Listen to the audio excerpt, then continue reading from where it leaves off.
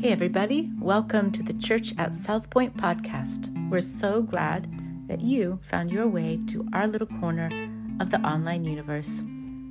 This Advent, we are availing ourselves of a beautiful worship resource called Sanctified Art. The theme of the resource is a question: how does a weary world rejoice? In each week of our series, we respond to this question with a statement inspired by the weekly text. And these texts bring us into a space of possibility. As we move through our series, we hope to create space for acknowledging the weariness of our world while making space within us for joy. Joy is deeply relational. We belong to God, to this good earth, and to each other. I pray that your connection to us today through this podcast would be a source of hope and peace and love and joy for you. Thank you so much for joining us today.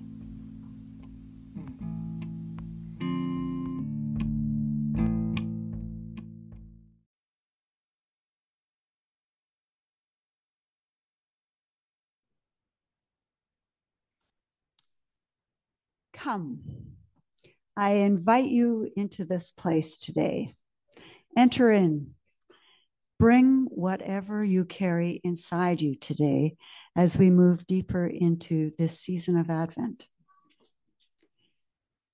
This season, we are making room for weariness, but we are also making room for joy and connectedness. I'd like to read the opening lines of Rumi's poem, The Guest House.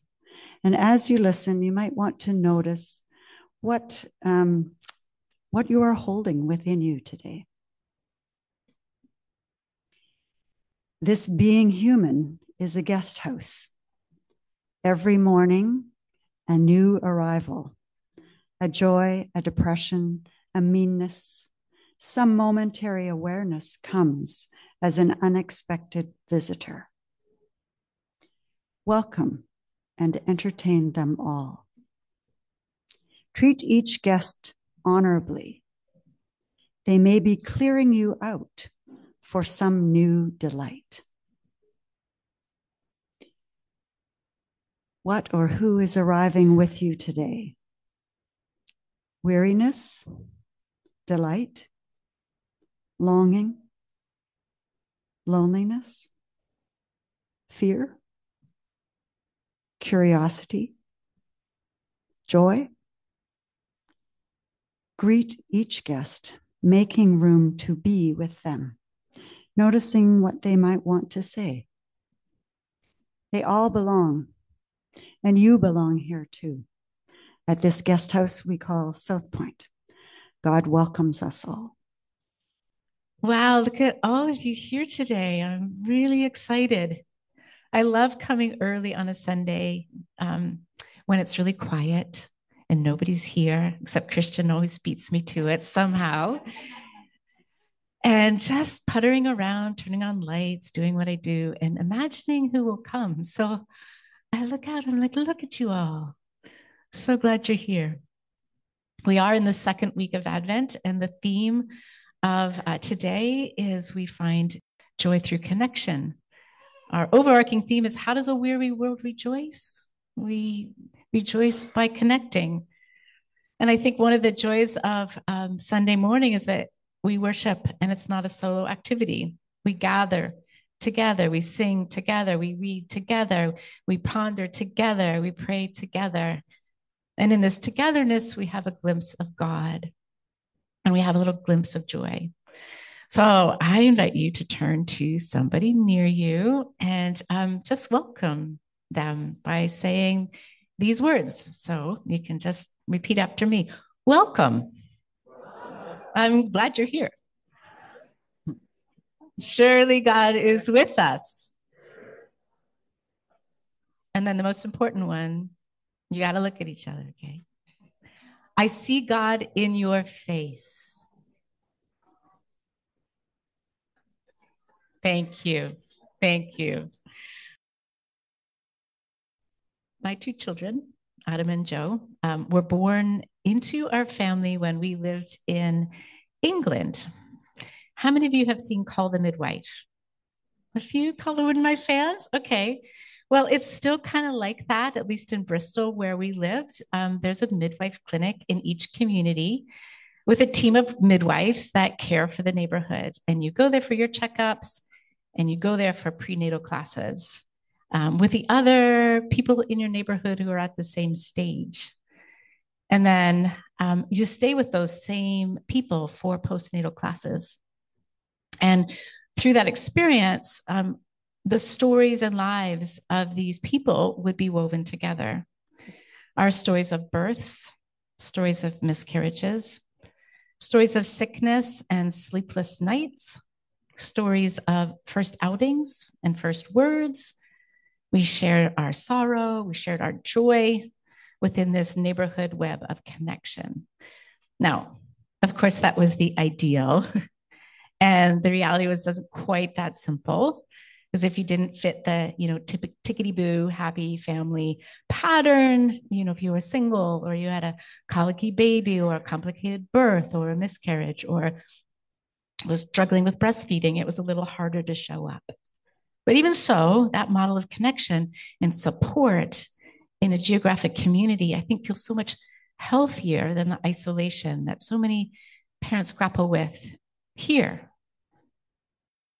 Luke, when he designed the beginning chapters of his gospel, is weaving together two birth stories of two couples.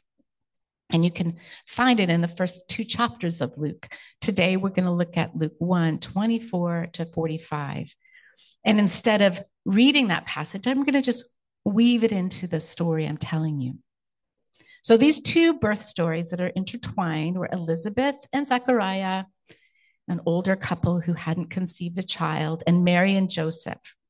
And Luke is the only gospel that spends the time and the energy and the manuscript space to show the connection between them in this intimate way.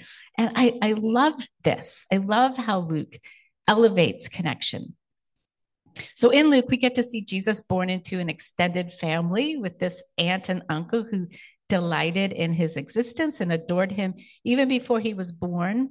So when I think of, oh, come, let us adore him, that becomes a lot fresher if I imagine Elizabeth and Zechariah saying it to each other.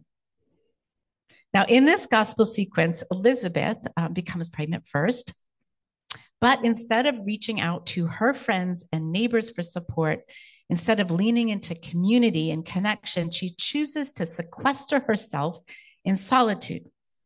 So verse 24 says, after this, his wife Elizabeth became pregnant and for 5 months remained in seclusion.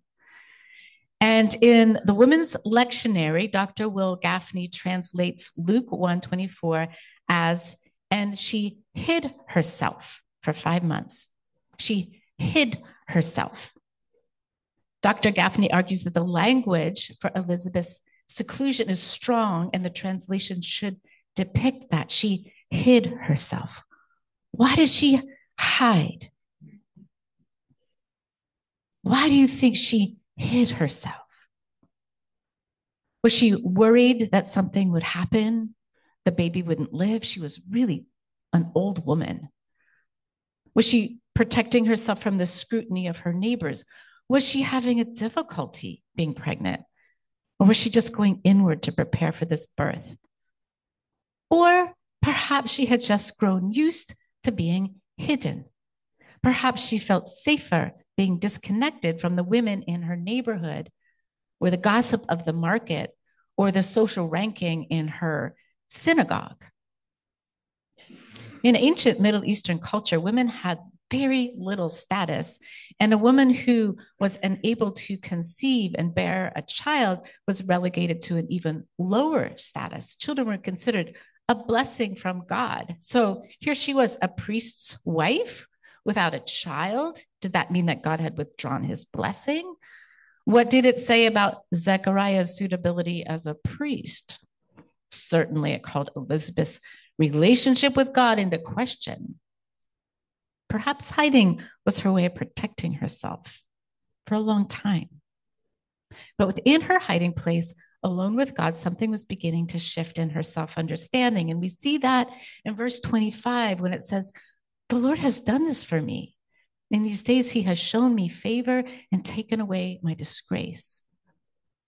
So God was with her in that solitude, connecting, lifting the disgrace. But still, what were the neighbors saying? Was there disfavor waiting right outside the door? It was easier to stay hidden. Now, 5 months into Elizabeth's pregnancy, an angel comes to Mary.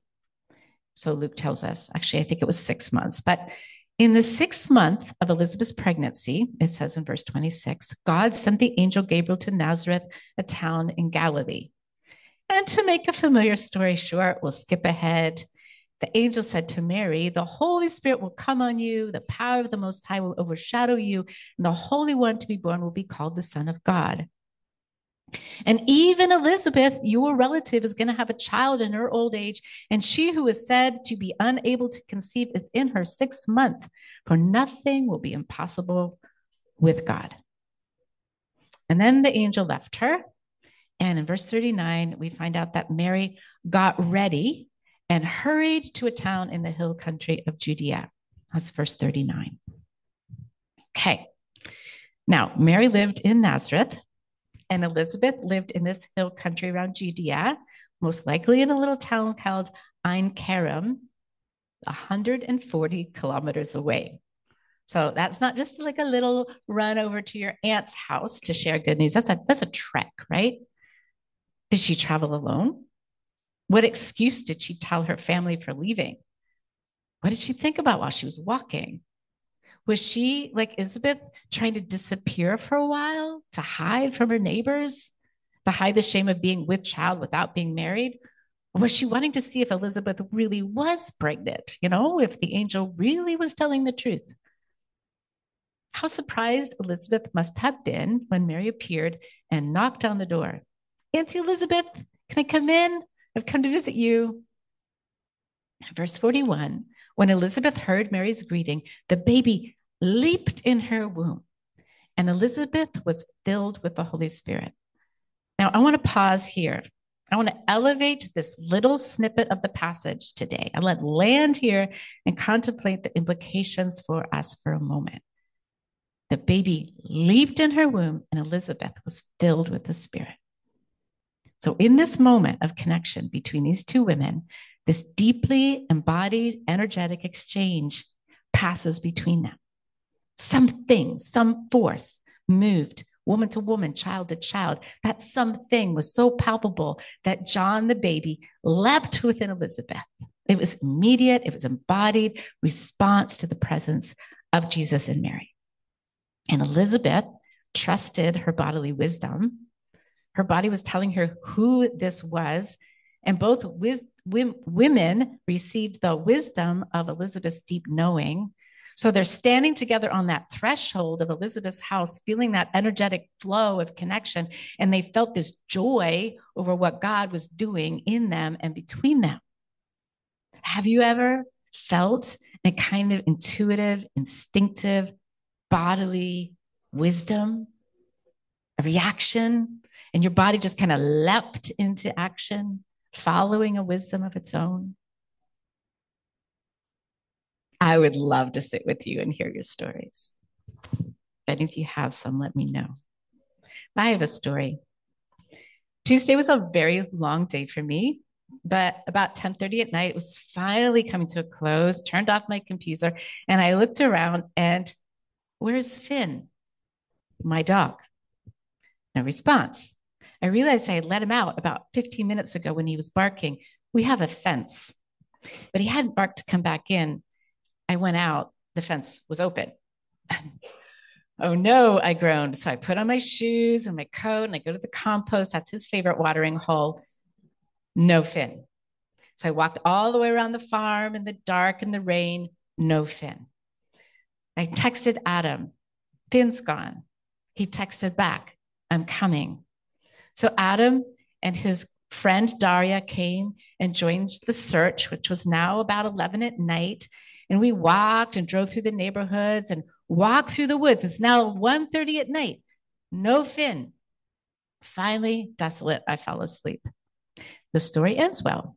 In the morning, I was contacted by Finn's deliverer. She was an avid dog lover from Langley with 2 dogs of her own. And on Tuesday night at about 11 o'clock, she was dropping her daughter's friend off in the nearby neighborhood when her daughter spotted a black dog standing in the middle of the black, dark night. And concerned for the dog, she stopped the car. And the daughter got out of the car to check on him. And immediately Finn leapt into the front seat of the car. Now, Finn does not leap into the car at the first chance of an open door. I usually have to bring a treat to entice him. I don't know if that's how it always was. The daughter coaxed Finn out and they walked through the street hoping that Finn would lead her home, and that didn't work. So not knowing what to do, the daughter opened the door another time to talk to her mom, and Finn immediately jumped in again, as if he sensed that she was a safe place for his lost doggy self. When I picked up Finn from the woman, we had this immediate bond. No wonder Finn had chosen her. She was wonderful. We laughed at the story of Finn choosing her as a rescuer. We shared mutual gratitude that he was safe. She told me Finn slept at the end of her daughter's bed and that he was a good dog. And if I ever needed a babysitter, to let her know. I'm like, do you really? He must have been really afraid. Do you know my dog? We hugged goodbye. It was a fleeting moment of connection. 2 strangers recognizing in each other's hearts this common love for dogs, but it warmed my heart. And I drove away with that warmth inside of me. Like there's good people in the world.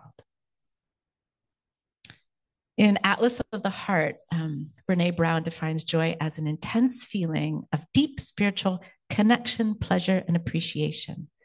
She says joy is characterized by connection with others or with God or with nature or the universe. So the meaning is clear, right? Connection and joy are intertwined. Now, joy has always felt a bit like an abstraction to me. I have a little bit of a melancholic problem, and joy is like this state of being that I want to achieve. And I have a lot of oughts and shoulds around joy. And I've got some good theological nuggets about joy in my back pocket. But I've struggled to kind of understand this joy word that we talk about a lot, particularly at Christmas. And you know that kid's song, I've got that joy, joy, joy, joy down in my heart. And I'm going, where? Down in my heart. Where? Right? So the joy of the Lord is my strength. What? Something about my understanding of joy shifted and clarified this week as I sat with Mary and Elizabeth and the sanctified art theme, finding joy and connection. So the sanctified art material I noticed said joy is meant to be shared. But I wonder if it goes deeper than that. In the story of Mary and Elizabeth, joy seemed to be an energy that flowed between them. So maybe joy is the energetic flow within the connection, like the electrical current that connects 2 filaments in a light bulb, or the electrical impulse that leaps across the synapses in our brain. Maybe joy is an energy created within connection that creates more connection. Maybe joy is the energy we experience as we connect open-heartedly and lovingly to people, places, and things around us. Maybe. So I thought, this was on Monday, I thought I'm going to do a little participant observation and I'm going to experiment with my own life. And I'm going to pay attention to the tiny, seemingly insignificant, fleeting connections that happen in my day. What would happen if I elevated their importance and drew my awareness to them? What would I find? Would I notice little things leaping up inside of me? Would I notice little sparks of this thing that people call joy? And so I began to pay attention and notice the little moments of connection that I normally wouldn't have thought about. There was the woman in the frame shop who helped me design the frame for Joy's artwork. And the way I felt a little brighter when I walked out of the store as we oohed and awed over the image. And then I drove to Vancouver and visited Joy in her studio. She gave me a tour and we pondered the meaning of Advent, and I felt full here. I went and saw Danelda at the hospital. I felt sad to see her so weak, but I felt this tenderness as I reached out and held her hand. I noticed a little spark of curiosity whenever our WhatsApp group from South Point pinged, and a tiny little delight in me in what people shared. And then there was that surprise visit from Adam and Daria and the warm energy of making breakfast sandwiches together the next morning. And then there was the vigil on Thursday. And the way my heart lit up with each person who arrived, so much so that I just had to hug them because it felt so good to have people to grieve with over what happened in Gaza. And then there was the feeling of Finn laying across my legs in the morning and the relief of sun on Friday. Didn't that feel good? And the way when my South Point little Instagram or WhatsApp group said, go out in the night and see what it feels like, it felt nice to be enfolded in the clear cold and I could breathe a little deeper. And then there was the phone call yesterday from a young Egyptian man calling to ask if I, as a pastor, would use my voice to amplify the concerns of Gaza. He told me about his friend who had lost 10 family members this week. He told me about his desperation and sorrow and wanted to do something, so he was calling all the pastors. I shared my sorrow with him and my heartfelt commitment to a ceasefire. He said our conversation brought him tears, and could he call me again? Even in our common sorrow, I felt it too, this joy in our connection. Anytime, call me anytime. And so on, and so on, and so on. All these little moments, these little eddies of connection that moved through me and moved in me, intertwined and entangled with my life. What if this is the entanglement of joy? I began to sense that all these little entanglements of connection contained elements of sorrow too, many of them, flickered inside of me, whether I was aware of them or not, that they kept me warm without me knowing it, like the way a low flame on a burner keeps a pot of soup warm. The steady stream of gas feeds the flame, and in the same way, maybe, there's a steady stream of connections joining me, you, us, to what is all around us all the time. And the energy of those connections, which is God's gift, flows into us. A beautiful tangle of connections with the earth and sky and soil and food and air and plants and animals and people and God and the Holy Spirit and the living Christ, all holding our life, all which is our life, warming our hearts in steady and small ways, so small and steady that we don't even notice it. Could that be joy? Later, over meals with friends and family, Elizabeth and Mary would have recounted that fleeting moment.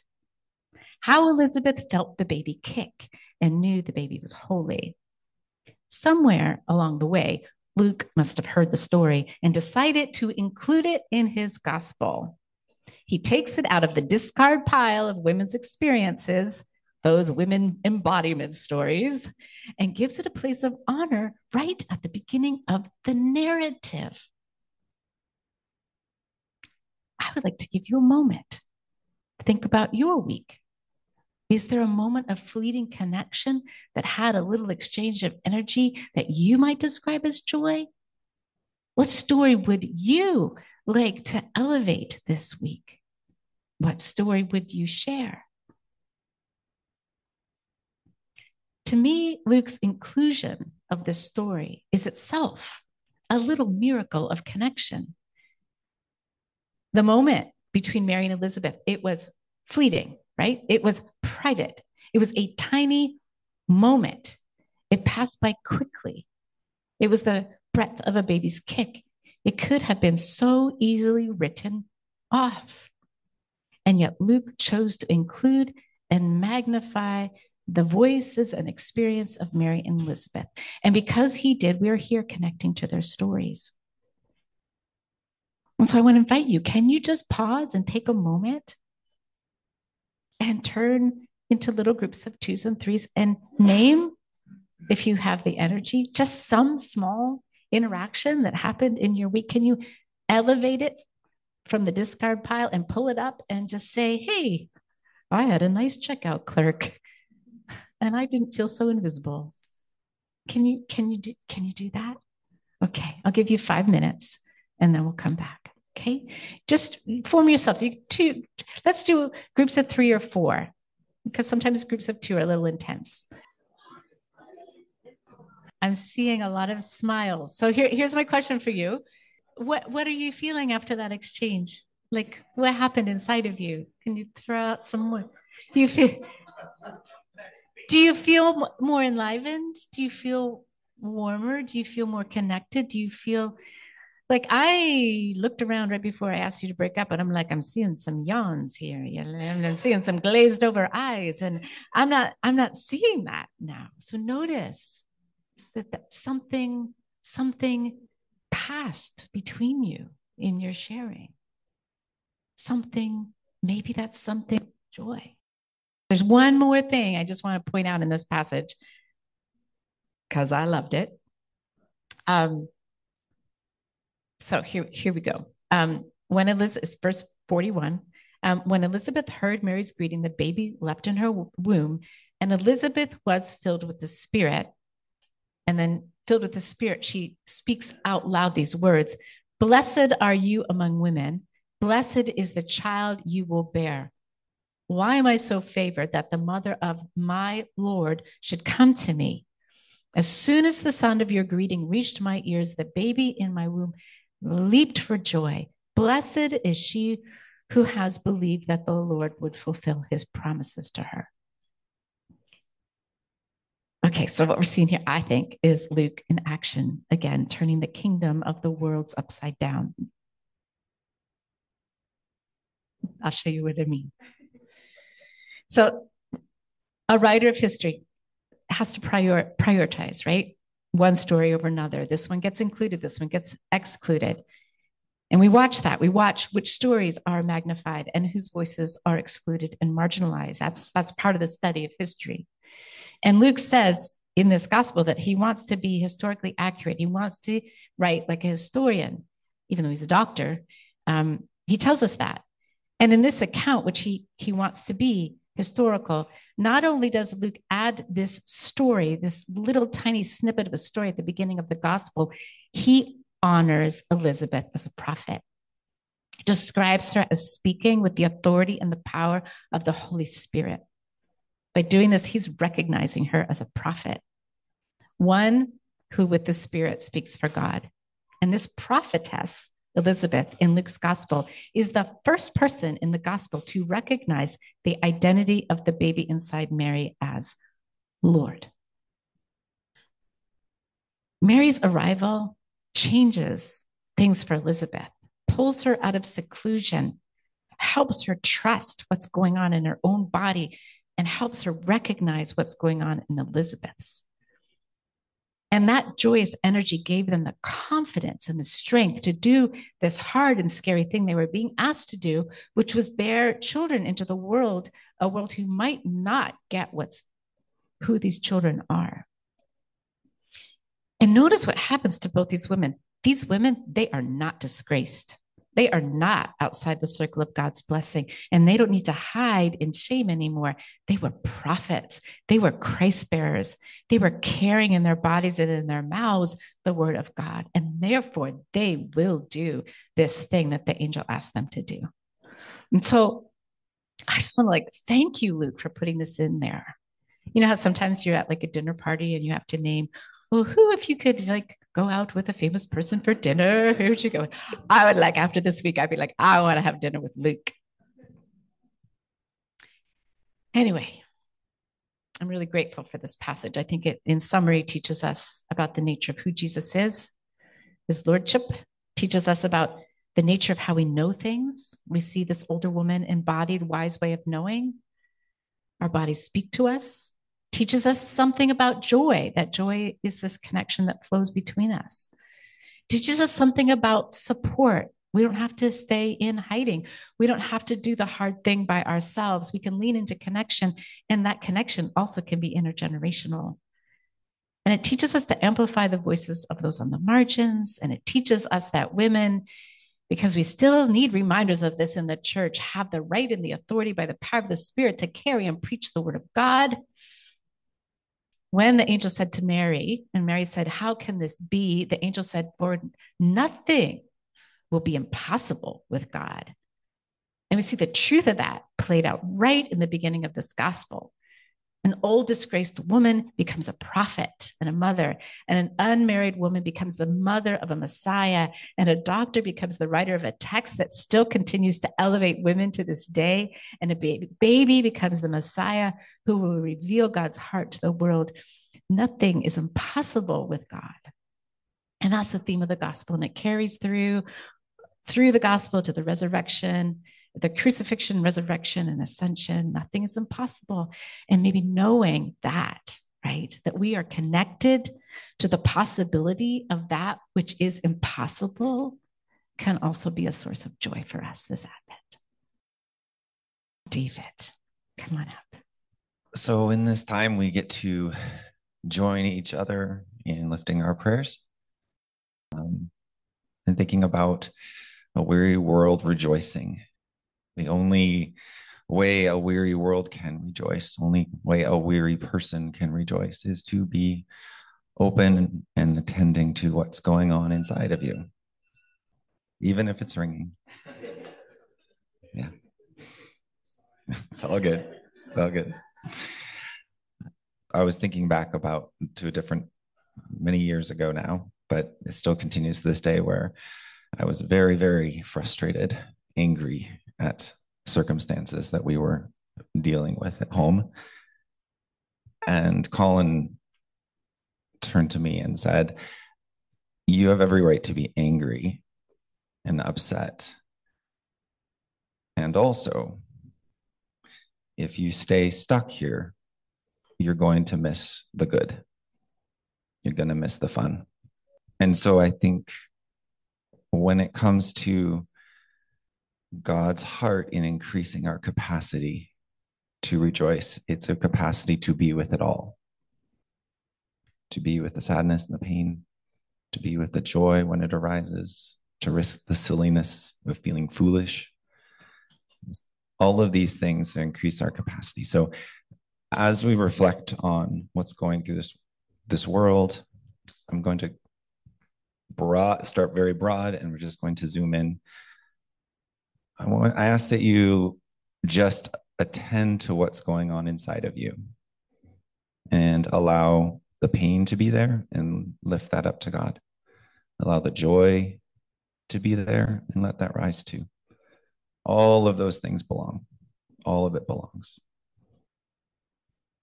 Collectively, we hold this in attending to the pain.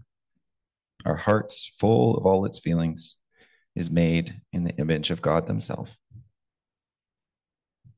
Let God teach us how to grow our capacity.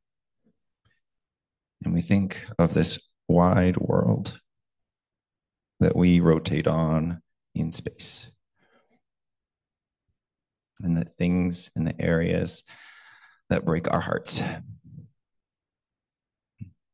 the pain, the dehumanization, the tragedies, the violence. We think of the beauty that arises in this world, the things that grow, the things that inspire, the loving connections. Let that lift to God. We think of our country of Canada and this part of the world, the things that are hurting the people on the margins of our society that kept getting pushed further and further down. The gratitude we feel for certain protections. We think of our community here in South Surrey and White Rock, in this little area. We think of the pain behind closed doors, the loneliness of the elderly who don't have close connections with them anymore. We think of our church and the people that are drawn to us and those that walk away. We think of our own homes and the pains and hurts in our families. and the love and comfort we receive in those same families. We think of ourselves and the hurt that we hold, the fears that we have, and the joy that we delight in. Thank you, God, for it all. You hold it all. Teach us to hold it as well. Amen. Now you just stay standing for the benediction. Christ took on flesh for this weary world, and we are all God's beloved. As you leave this place, remember that you, like Jesus, are entering a weary world. So speak tenderly. Do the good that is yours to do. Lean into connection and savor the flavor of that fragile hope when it finds you. And when you notice its arrival, allow the joy to well up. May you, weary one, find yourself rejoicing within this weary world. Amen.